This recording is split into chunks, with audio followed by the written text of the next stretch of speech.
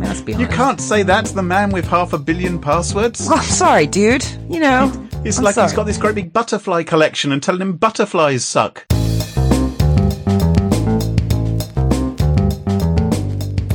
Smashing Security, Episode 64. So just a teeny tiny security issue then, with Carol Theriault and Graham Cluley. Hello, and welcome to another episode of Smashing Security, Episode 64. My name is Graham Cluley.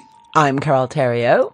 And we're joined today by the doyen of data breach disclosure and general internet superhero from down under. It's Troy Hunt. Hello, Troy. Well, that was really good until the last bit. Well done. I don't know if you've heard the last few episodes, but he's been doing a lot of really, really bad Australian accents. And I can't even believe you're on the show after hearing those.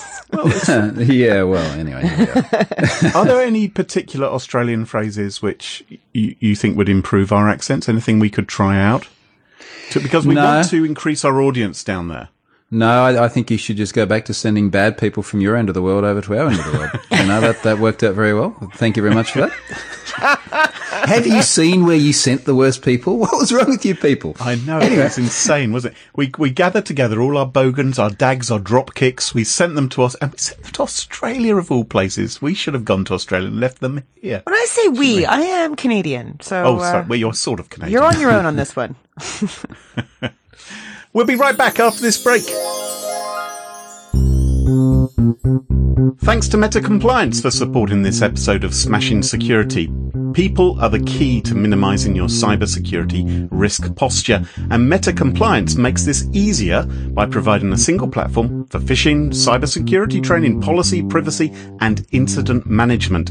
Listeners can get a 10% discount off the high-quality cybersecurity e-learning catalog by quoting the code SMASHING. Just visit www.metacompliance.com. That's www.metacompliance.com.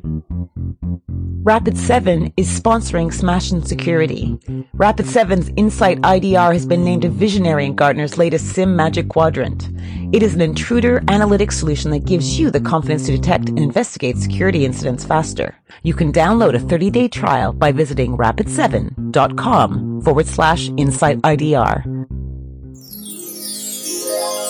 And welcome back. And as always, what we've been doing is looking back over some of the security stories, things which piqued our interest in the world of computer security and online privacy and computers going wrong. And there are various ones which we thought we would bring to your attention. Let's start by talking about phishing. You know, the traditional way that phishing works is that the bad guys trick you into clicking on a link to take you to a website which may appear to be your online bank. The fact is it looks like a legitimate login page, doesn't it, for your bank, your social media account, but really it's on a different domain. If you could check out the actual domain it really is on, you'd realise, oh, it's not on Lloyd's Bank. You know, it's on sort of Lloyd's Bank instead, or, you know, they might have used a trick like that, or they may have used some HTML shenanigans in the email to make you think you were clicking on one thing, but you end up on another. Yeah. And so that's fundamentally, I think, how phishing works, right? But what if the phishers were able to actually create a subdomain of your real site? So if you ran a company called example.com, at www.example.com. What if they were able to create a subdomain which was login.example.com or accountlogin.example.com or something like that, that would seem pretty convincing, wouldn't it? If it really was part of example.com. And it would imply and infer that the bad guys had managed to breach your organization in order to create that subdomain. Okay. On Monday, I was approached by a pal, a fellow podcaster who participates in the Intego Mac Security podcast and also a number of other podcasts, Kirk McElhearn, and he's a long-standing Apple Mac journalist. So he knows his onions. Mm-hmm.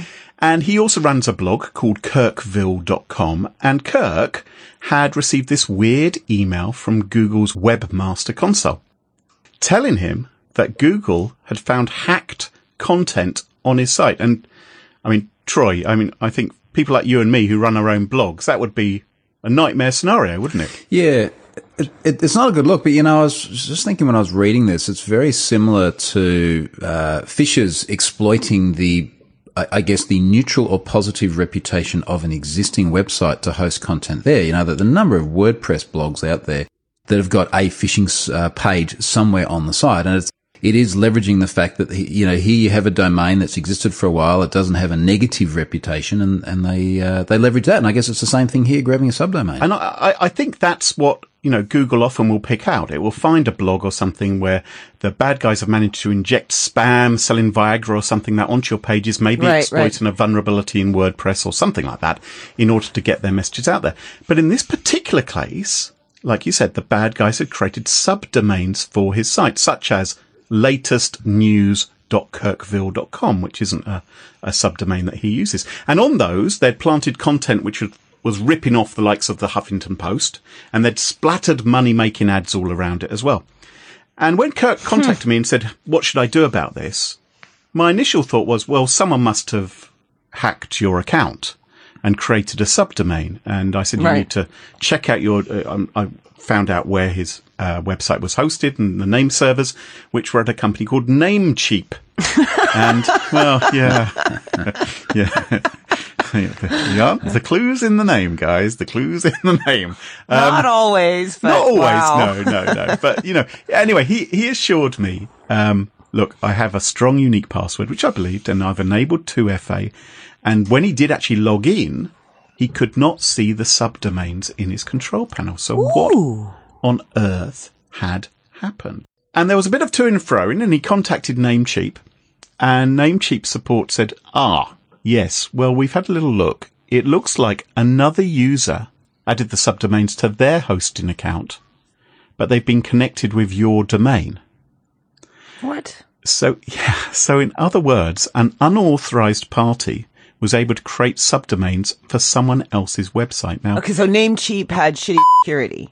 Well, we don't know where they haven't actually shared very much information as to how on earth this was possible to happen. Okay. But it sounds like his account wasn't actually compromised, but it was possible to create subdomains for other people's accounts. Now, in Kirk's case, it probably isn't that catastrophic, right? Because it's just a blog. But imagine if he had been some online site which people logged into. This could have been used for phishing instead. And that could have caused all manner of problems, and highly convincing login pages could have been created. So Kirk wrote about this on his site, saying this has happened, and he wanted really to warn other people. If you get a message from Google Webmaster Console, if you've been warned you've got hacked information on your domain, then this is something to watch out for. So I tweeted out a link to Kirk's story. Right. Namecheap, not very happy. And they tweeted a reply to me saying, look, we definitely don't want word to spread about this. And we want to keep You're kidding. No. And we want to keep... This always works out just fine. They tweeted back when like, they do. Shh, hey, keep it quiet. And they said, we want to keep this under the radar. And now on Twitter? Yes. This is a DM. This is a direct message. No, it wasn't a direct message. This was just from their support team. Hang on. You're going to go look for it? Let me let me tweet it to my follower army. Yeah. Their point of view was, look, if his account has been someone has managed to do this to one of our customers, we don't want it happening to other people's. But the thing was, Kirk wasn't saying how it was done. Kirk doesn't know how it was done. I still don't know how the bad guys did it. All he was saying was, this has happened to me. Watch out, chaps. It might have happened to you. Be aware of it. Don't panic if you get one of those hacked messages from Google, which you need to sort out because it appears to be a Namecheap problem. So, obviously, that was really silly of them to do. And I think that's the story we come across so often, isn't it? Anyone can have a vulnerability. Anyone can have a screw up, and there can be bugs and, daft things like this can happen, or bad guys can exploit them. But it's how you handle them, how you respond to them. Yeah, it's really bad if you handle it by, like, now they look awful. They look awful by trying to hide. Who can trust them? Well, we are still waiting for them to send an email to their customers explaining what's going on. No. They say that they're doing a proper audit of the situation. We're recording this on Tuesday evening, and they haven't contacted their customers yet. Maybe by the time this podcast comes out, they will have done. What they have said is on Twitter, they've said that the problem only affected, and I'm quoting, a teeny tiny group of users. Oh, scientific. Exactly. And they weren't very important. You're probably not ones familiar with that term, Graham, but it is very scientific. It's teeny tiny. Yes, very scientific. Yes. So I don't know if that means 1, 5, 100, 3%. I don't know how many users they have in total. Well, with Namecheap, I'm sure they've got millions. Well, with a name like that, yeah, why not? Right. Now, I chatted to Kirk about this to see what he felt about how this had been handled. I chatted to him earlier today, and we can have a little listen to him now. And my initial interest in publishing this, and when I asked you by email what you thought about it, you agreed, is essentially so if someone else is in the same position as I am and they Google this to know what's going on to find an answer. And, as a journalist, I run a blog that I've been running for 20 years. This is the kind of material we write about when we encounter a problem like this and we figure it out. There's always the assumption that, well, if I couldn't find something, that means someone will. It'll take me 20 minutes to write it up, and I'm helping other people. And, of course, Namecheap didn't really like that. I hope we're going to see a proper communication from them to their customers who might be affected, and maybe we'll get to the bottom of just how many users were affected by this. Yeah, as of now, I haven't received anything. I would assume that they'll be sending an email to all users that are affected, which should include me, even though I'm the one who brought it to their attention. Yeah. But as of now, we're 30 hours later, and I haven't heard anything other than their replies on Twitter. What's your feeling about how Namecheap has handled this? I have been thinking of moving my hosting for a while now because I've had performance problems with them in the past. I'm going to accelerate this move as soon as I can. Of course, as you know, moving a website takes a lot of time. It's not something you just do at the drop of a hat, but this is really, the last straw with them. So, our advice for other companies in this situation. I don't think there's much helpful advice we can give to users running their own sites other than to keep an eye open for these kind of alerts. If Kirk didn't have Google Search Console set up for his site, he probably would never have known that this was going on. True. But, companies have a lot to learn, I think, about how they respond to incidents and, be transparent, but teeny tiny doesn't really work, does it? I think they've actually deleted the tweet because I'm going back through your thread because I was curious now and I've found you replying to them. It's not me with the issue. I'm not a customer of yours. I was linking to McCallahan's blog. When they realized it wasn't a DM, they were like, and the bleep, parent, bleep, bleep. Yeah, parent tweet is gone. That's oh man. Okay. Don't worry. I've got a screenshot. I'm sure you do too. Links in the show notes.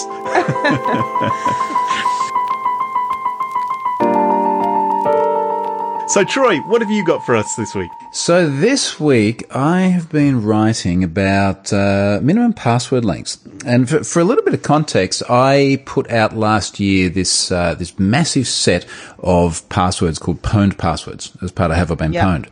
And there are about 320 million passwords there, all SHA-1 hashed because some of them do have a bit of PII and stuff in them. And the sort of the premise of it was you could take these and then when someone registers, logs in, changes password, you could hash that, compare it to the set and say, hey, if your password is in this 320 million set, it has appeared somewhere in a data breach, probably not a good password. You want to do something else with it. Okay. So you can check your password against the 320 million that you've collected effectively.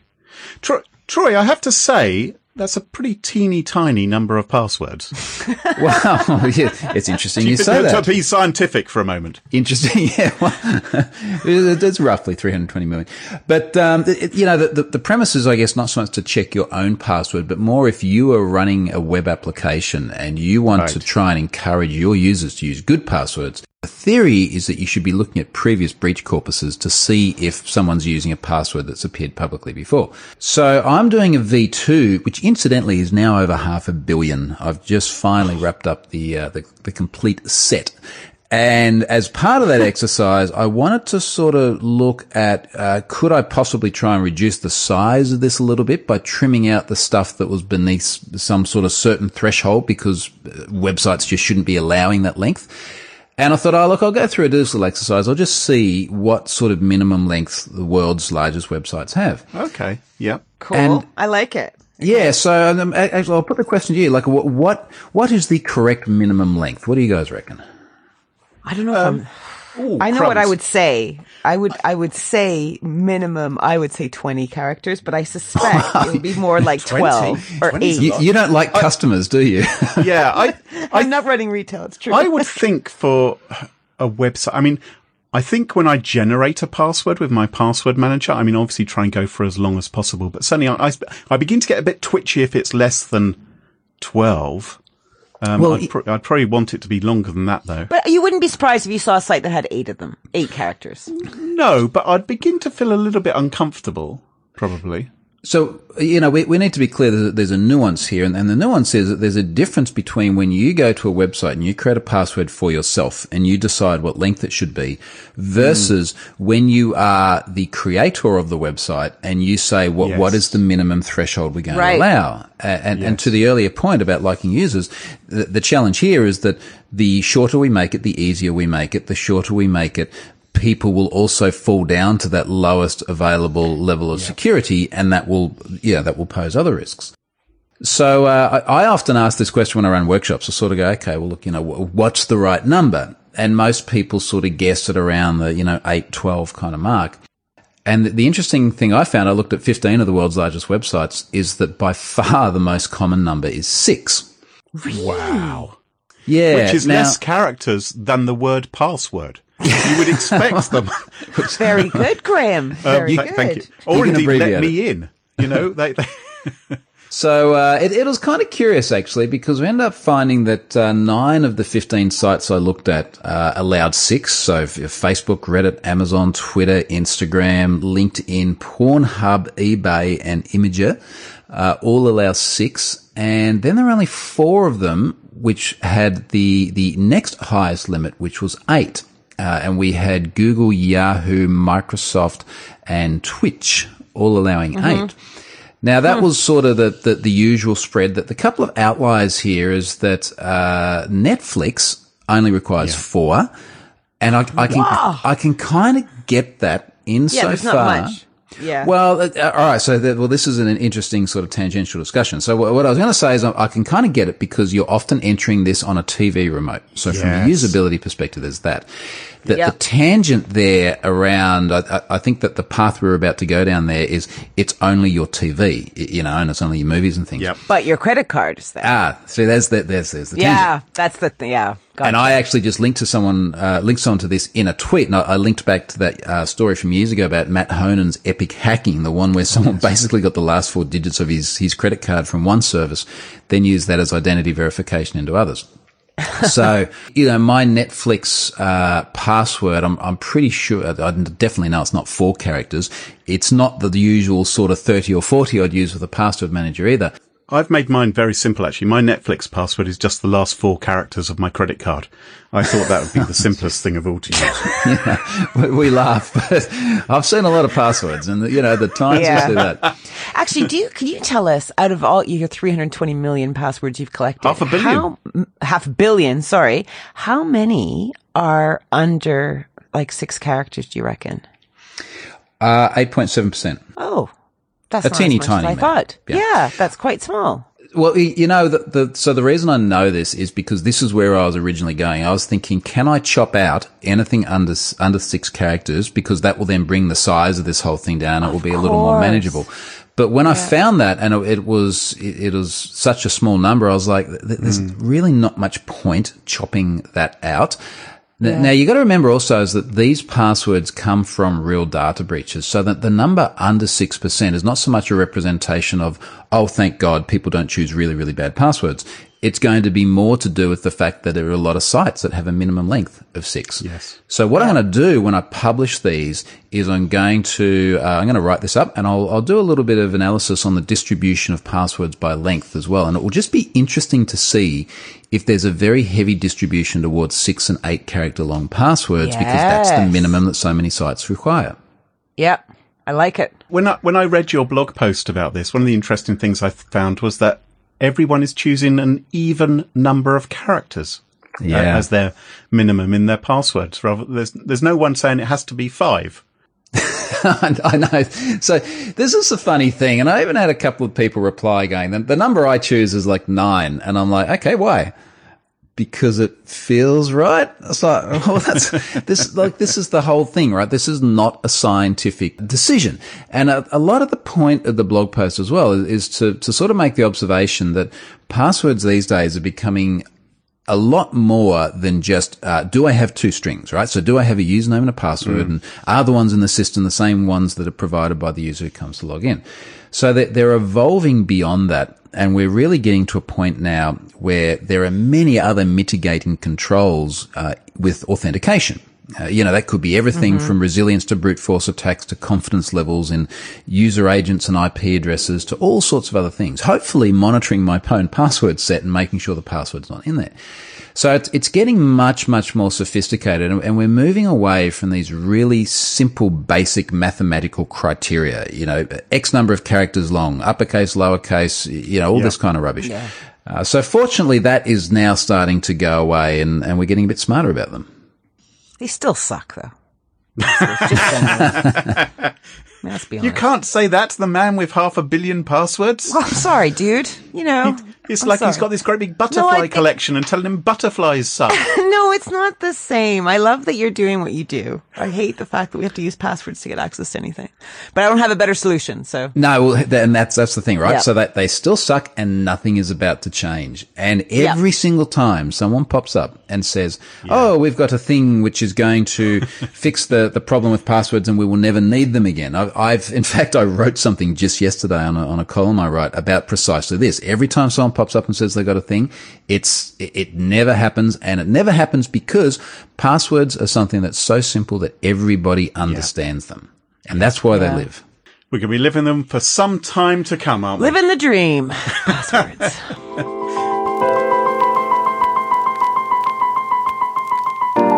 Carol, what have you got for us this week?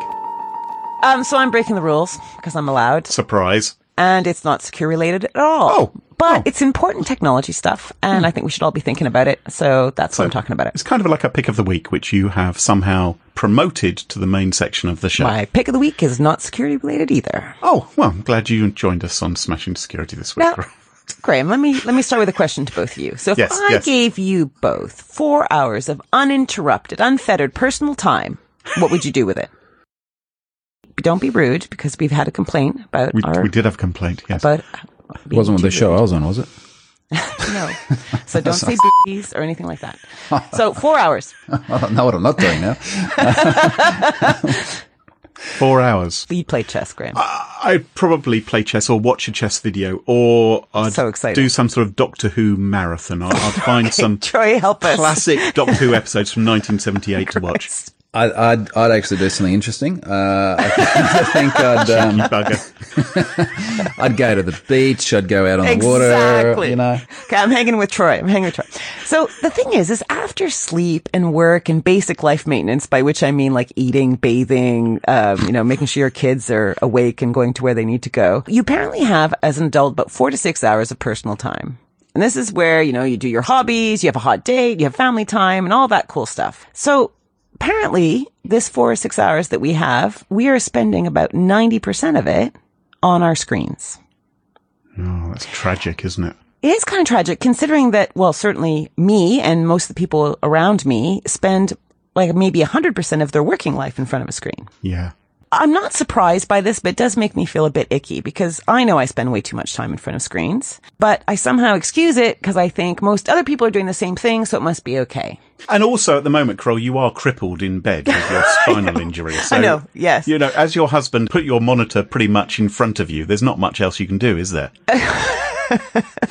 I know, it's tragic. I'm getting better. Slowly.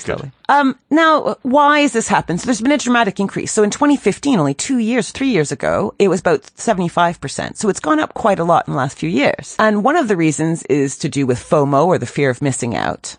But some people are saying that algorithms that are designed and implemented by the big internet giants are actually fueling addictive behaviors in us that very much counter our well-being. So, for example, social psychologist Adam Altler maintains that we are literally addicted to modern technology products. And there was this excellent piece published in The Guardian this weekend about how YouTube's algorithm distorts truth. And it talks about how YouTube cherry picks controversial or sensationalist up next for your autoplay to keep you glued to the screen. Crumbs. So there's this group of Silicon Valley insiders. Now, interestingly, these are all ex-Facebookers, ex-Googlers, who basically now have seen the error of their ways. And they have called, their organization is called the Center for Humane Technology, or HumaneTech.com. The group is dedicated to raising awareness about the negative effects of social media and technology on society. And it's spearheaded by Tristan Harris. Now, he spent years working at Google as a design ethicist, but has started campaigning against the dangers of these big websites like Facebook and Google. Anyway, so the group this week have announced a partnership with nonprofit media watchdog Common Sense Media to basically talk about tech addiction. And this isn't small potatoes. They got $7 million from Common Sense Media, and they got $50 million in free media and airtime from Comcast and DirecTV. So I'm suspecting a lot of our American friends are going to see these ads. So, hang on a moment. So there are media outlets like Comcast and DirecTV who are funding a campaign to prevent people from looking at script. Mind you, well, maybe their TV. They're missing the viewers. Well, that's what I'm thinking. Because the big competition to TV stations these days is interesting. Yeah, Facebook, YouTube. Your smartphone, etc., isn't it? I do think there really is a case that people are getting addicted to these things. Question really is, right? It's about design ethics. Are the big kids on the block doing what we want them to do, or have we all become slaves to their offerings for reasons we can't even understand? Humane tech, say Facebook, Twitter, Instagram, and Google are all caught in a zero-sum race for our finite attention. And they need that to make money. Things like Snapchat. I don't use Snapchat, but Snapchat has this feature called Snap Streaks. And basically it shows users how many days in a row they've sent a Snapchat picture to their friends. Right? So if you miss a day, if you miss it in 24 hours, you lose your streak. Oh, I see. So if you're like a tween, right, and your parents force you to go on vacation and you have no airtime, it's apparently very stressful because you lose your number that you've been working on for so long. There must be people on Fiverr or something like that who you could hire to carry on posting onto your Snapchat. I saw an article where kids are actually sharing their Snapchat passwords with 5 or 6 of their friends so they can keep it going while they're away. Which, I do have a security angle. These people are going to keep Troy Hunt busy for a long, long time, aren't they, if they're doing this with their passwords? So I was actually literally busy just checking my Twitter. So what was all this about? That's outrageous. So this is you're being a perfect example, Troy. So we wake up in the morning, as Troy has just done, and for many of us, it's time to catch up on all the things we missed since yesterday. Right? So you're checking on everything that's happened from the last time you've been on the phone. And it's a slot machine style approach. It has this thing called intermittent variable reward. So every time you check your notifications, you don't know if you're going to have a message, a comment, a share, a follow, or like. You might have lots, you might have none. And that slot machine kind of mentality, you think, well, okay, so what? Except slot machines are very addictive. They make more money in the States. This is TIL. I learned this today. They make more money in the United States than baseball, movies, and theme parks combined. So there you go. Slot machines. Who knew? So, I find the best fix to all of this is physical exercise, because that's sort of the one time where it's actually really hard to look at your phone. And if you can do something that tunes you out for a couple of hours. So, I'll play tennis or I'll get on the water or do something like that. And I sort of have a couple of hours where you can't look at it. And of course you come back afterwards, right? And there's a flood of whatever's happened while you've been gone. But I think that more than anything, like that is the way to tune out. And it's good for you in all sorts of other ways too. Absolutely. Because ultimately it's all about money, right? How much time you spend on the site, snarfling up the content and watching ads lines the internet giants' pockets. So it's basically about taking back control and making sure you use it properly. And it's also for your kids, right? Yes. I mean, Graham, you've got a kid and you've mentioned before that he's online a lot. Oh yeah, he really loves YouTube and things like that. Absolutely. And actually, I remember an old video that Troy put out on his YouTube channel where he was introducing his son, I think, to a site called code.org, which is basically teaches kids how to program and write little games and things. And it's fantastic. And so what I've tried to do is I've taken my child's interest in technology and things like that and said, look, if you're going to be stuck in front of a screen because it's a rainy day and you want that, let's at least or you're addicted. Well, or whatever. But let's at least get you programming. And he got such a thrill out of doing that. Is he still doing it? We haven't done it for a little while. Well, he's back at school at the moment, so he's just exhausted in the evenings. But half term's coming up, and I'm sure we'll be doing it again. Oh, cool. So how do we take back control? Just a few little things. And I know these aren't popular, but everyone who says they do them say it's great and it's worthwhile. I'm trying them. So this is turning off notifications. So anything that interrupts your thoughts or current activity. So in other words, go visit your WhatsApp feed and your Twitter feed when you're ready to do so rather than getting the notifications. Create specific no screen time for the family, like be it Tuesday night or whatever. But really, like you were saying, go out and get some exercise. But you see, I go out for walks a lot and when I could walk, but I do it with headphones, right? I'm always listening to podcasts. So I kind of think I may have to unplug completely for a bit of the time. Yeah. Set alarms. People say like no screens rule in the bedroom I've heard people have that rule. And turn off autoplay. I think that's a big one. Turning off autoplay can pull you out because you'll notice a lot of these apps, they hide the clock as well. Cause I use my phone obviously as my watch, right? And they'll hide the clock. So sometimes I'll be on a feed, something reading away, and I'll think, I wonder what time it is. And because it's not at the top of the phone, I'll actually go, I'll look later and carry on snarfling up the feed. By autoplay, Carol, do you mean things like Netflix where it sort of yes, or like you on the next YouTube. episode? So YouTube, you have a little toggle where it kind of, you play a movie and then it'll just, or whatever, a little video, and then it'll just decide for you. And who's deciding that? So that's the other problem. They're deciding that based on the feeds the things you've already watched. But what if you're watching something like I watch things for research that I may not necessarily be interested in personally? I don't need them in my feed. I think you make some excellent points here. Thank you very much, Graham Cooley. I know. Oh gosh, I hope you're not going to capture that audio and reuse it against me. But I think that there is a real addiction problem with this technology, and we are teaching our kids to be addicted as well. And I think in many ways, smartphones are the new cigarettes, and people do get very twitchy if they haven't checked their feeds for a while, or they haven't checked out Facebook on who's posting what. And we do need to try and be much more disciplined and grown up about this. And I think, I'm putting my hands up as well. Yep. I say check out humanetech.com. They've got some good information on their site. They're doing good stuff. Tristan Harris has talked sense, and I think it's worth some time. Okay. All right. Thanks very much. Very interesting. And we'll be right back after this break. This episode of Smashing Security is sponsored in part by Rapid7. Trusted by over 6,700 organizations globally, Rapid7's security solutions harness the critical information essential to protect an organization's best interest. Rapid7's Insight IDR has been named a visionary in Gartner's latest SIM Magic Quadrant. Insight IDR unifies SIM, UBA, and EDR, and is an intruder analytics solution that gives you the confidence to detect and investigate security incidents faster. You can download a 30-day trial by visiting rapid7.com/InsightIDR. That's rapid7.com/InsightIDR. And thanks once again to MetaCompliance for supporting this episode of Smashing Security. People are the key to minimizing your cybersecurity risk posture. You can save 10% as a Smashing Security listener off the high-quality cybersecurity e-learning catalog by going to metacompliance.com and quoting the code SMASHING. That's metacompliance.com, and don't forget the code SMASHING. On with the show. And welcome back. You join us at our favourite part of the show, which we like to call Pick of the Week.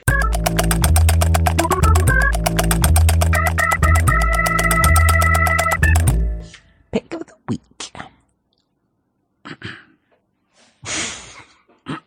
Pick of the Week. Thanks, Rob. Oh, jeez. So Pick of the Week is that part of the show where everyone chooses something they like. Could be a funny story, a book they've read, a TV show, a movie, a record, an app, a website, a podcast, whatever you like. Doesn't have to be security related necessarily. And my Pick of the Week is a movie. I think I checked it out on Netflix a couple of nights ago, and it is called AlphaGo. And you may remember the AlphaGo project. Quite fascinating. And there is a documentary all about it. The movie follows Dr. Demis Hassabis. I hope I said that correctly. He comes from Oxford, actually.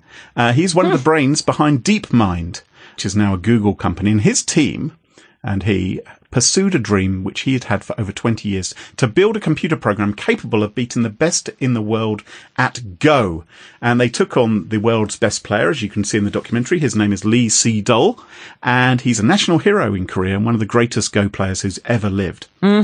they have the news conference. Lee Sedol says, I'm going to beat the machine. Obviously, I'm going to beat the machine. 5-0. Maybe if I have a bad day, it'll be 4-1. But anyway, you can guess what's going to happen. That's right. Professional Go player thrashes the computer. Humanity wins the day. Hooray! Hurrah for humans! We win. Yeah. Oh no, hang on. That isn't actually what happens. I got that slightly wrong. It's actually quite emotional because your heart cries out for this fantastic Go player, Lee Sedol, who's a national hero, and you don't want him to be crushed by the computer. In the glare of the country's TV cameras, you wonder how he every day he has to go back to the board and he's becoming more and more of a shadow of himself, playing another match, and the humiliation on his shoulders. It is a fantastic movie. There are some real surprises in it, and I think there's some things we can learn about artificial intelligence, and there's some beautiful moves which are expounded upon in the documentary. And there's actually a Wired article which I will include in a link in the show notes where you can read all about Move 37 in game number 2, which was very exciting. Graham, it's so weird that is your pick of the week, because only last night I was listening to the latest Sam Harris podcast, which was called AI Racing Towards the Brink. And it was a conversation with Eliezer Yudkowsky, who's a decision theorist, computer scientist, who is all about AI, and he was talking about AlphaGo and exactly this topic. So it's worth listening. If you're into it, go listen to that podcast. It's quite interesting, and he's an interesting guy. It was interesting. I mean, I personally would have preferred a little bit more depth in the documentary, I think, because I kept on thinking, there are some scary things about this which aren't touched upon at all. It's more isn't it a tremendous achievement? And clearly it is a tremendous achievement from a programming point of view. Wow. That they've managed to do this. But I think there's deeper stories to tell. Good. Now, I'm glad you're finally getting a bit afraid about AI. I've only been barking about it for a year. What you think I haven't been afraid of AI? No, you're like, sounds like future stuff, Kroll. Kroll, go back to 1991. Boring. I was terrified of Furbies.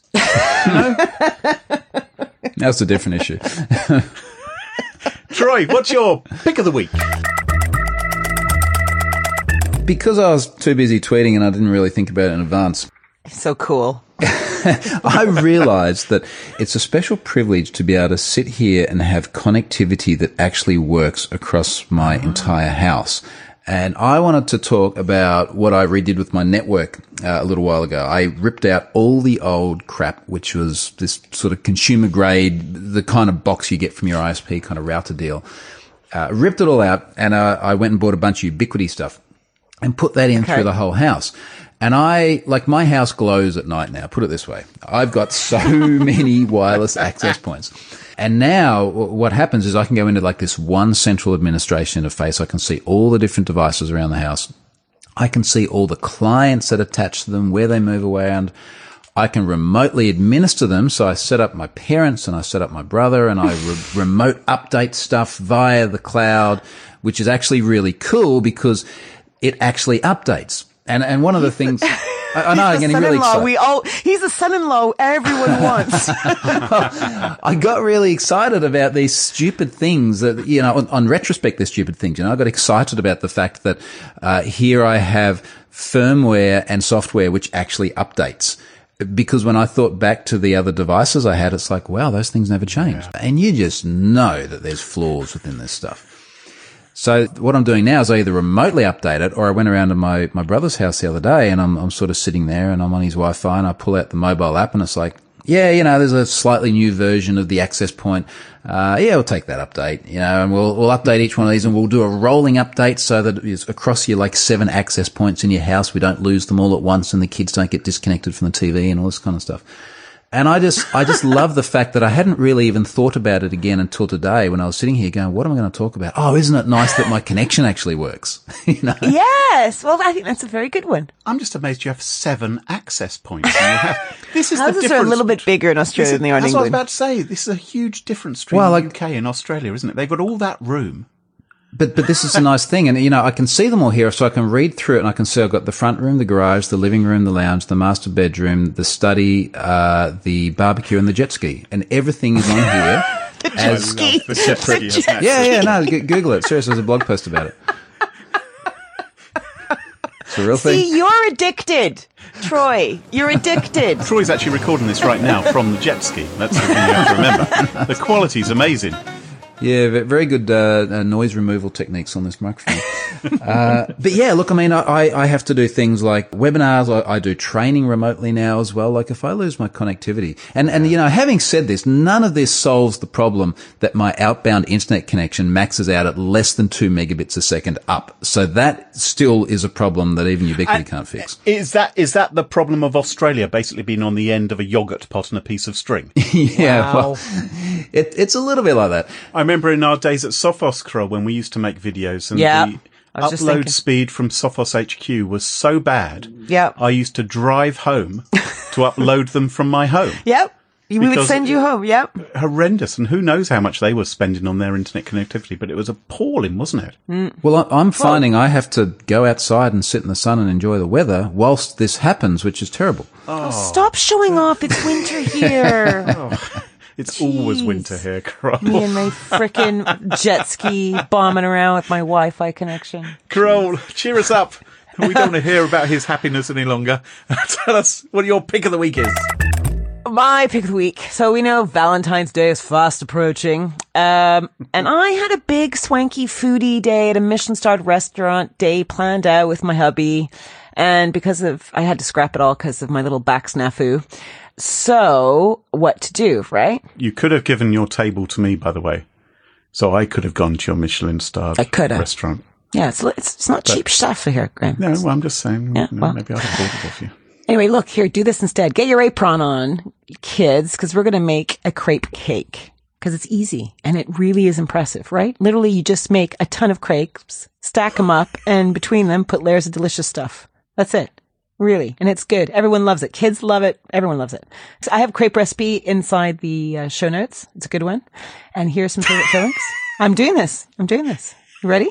So we've had Carol's agony corner, and now we're having Carol's It's recipe Valentine's corner. Day. I'm stuck at home feeling sorry for myself. I'm hoping my other half's going to make me a crepe cake. This is how I'm getting the message to him. Oh, I hope he listens to the show.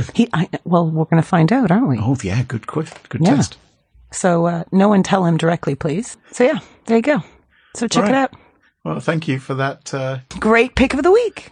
crepe pick of the week. Absolute crepe from Carol there. Mine's the most delicious of the bunch. Well done. And thank you to Troy as well for joining us. If you haven't already checked out Troy's blog at troyhunt.com or his fantastic Have I Been Pwned project, which you should definitely sign up for so you get notification if you're included in some of these ghastly data breaches, then please do so. And Troy, where's the best place for people to follow you? I guess it's on Twitter, isn't it? That seems to be where you are. You're there right now, aren't you? At Troy Hunt. Troy Hunt. And if you're going on Twitter, you can also check us out. We're at Smash In Security without a G. Twitter didn't let us have a G. And maybe if you like the show, you might want to rate us on Apple Podcasts. It helps new listeners discover the show, which keeps us happy. And it entertains Carol as well if you leave a review, because at the moment she's stuck in her bed, unable to move. And the only thrill she gets is refreshing iTunes. Graham, to see if you're very left a good because review. you do send them every time there's a new one. You send it to me, and I really love reading them. So, long may it continue. Well, let's hope your back fixes itself soon. Until next time, cheerio, bye-bye. Later. Thanks, guys. Bye-bye.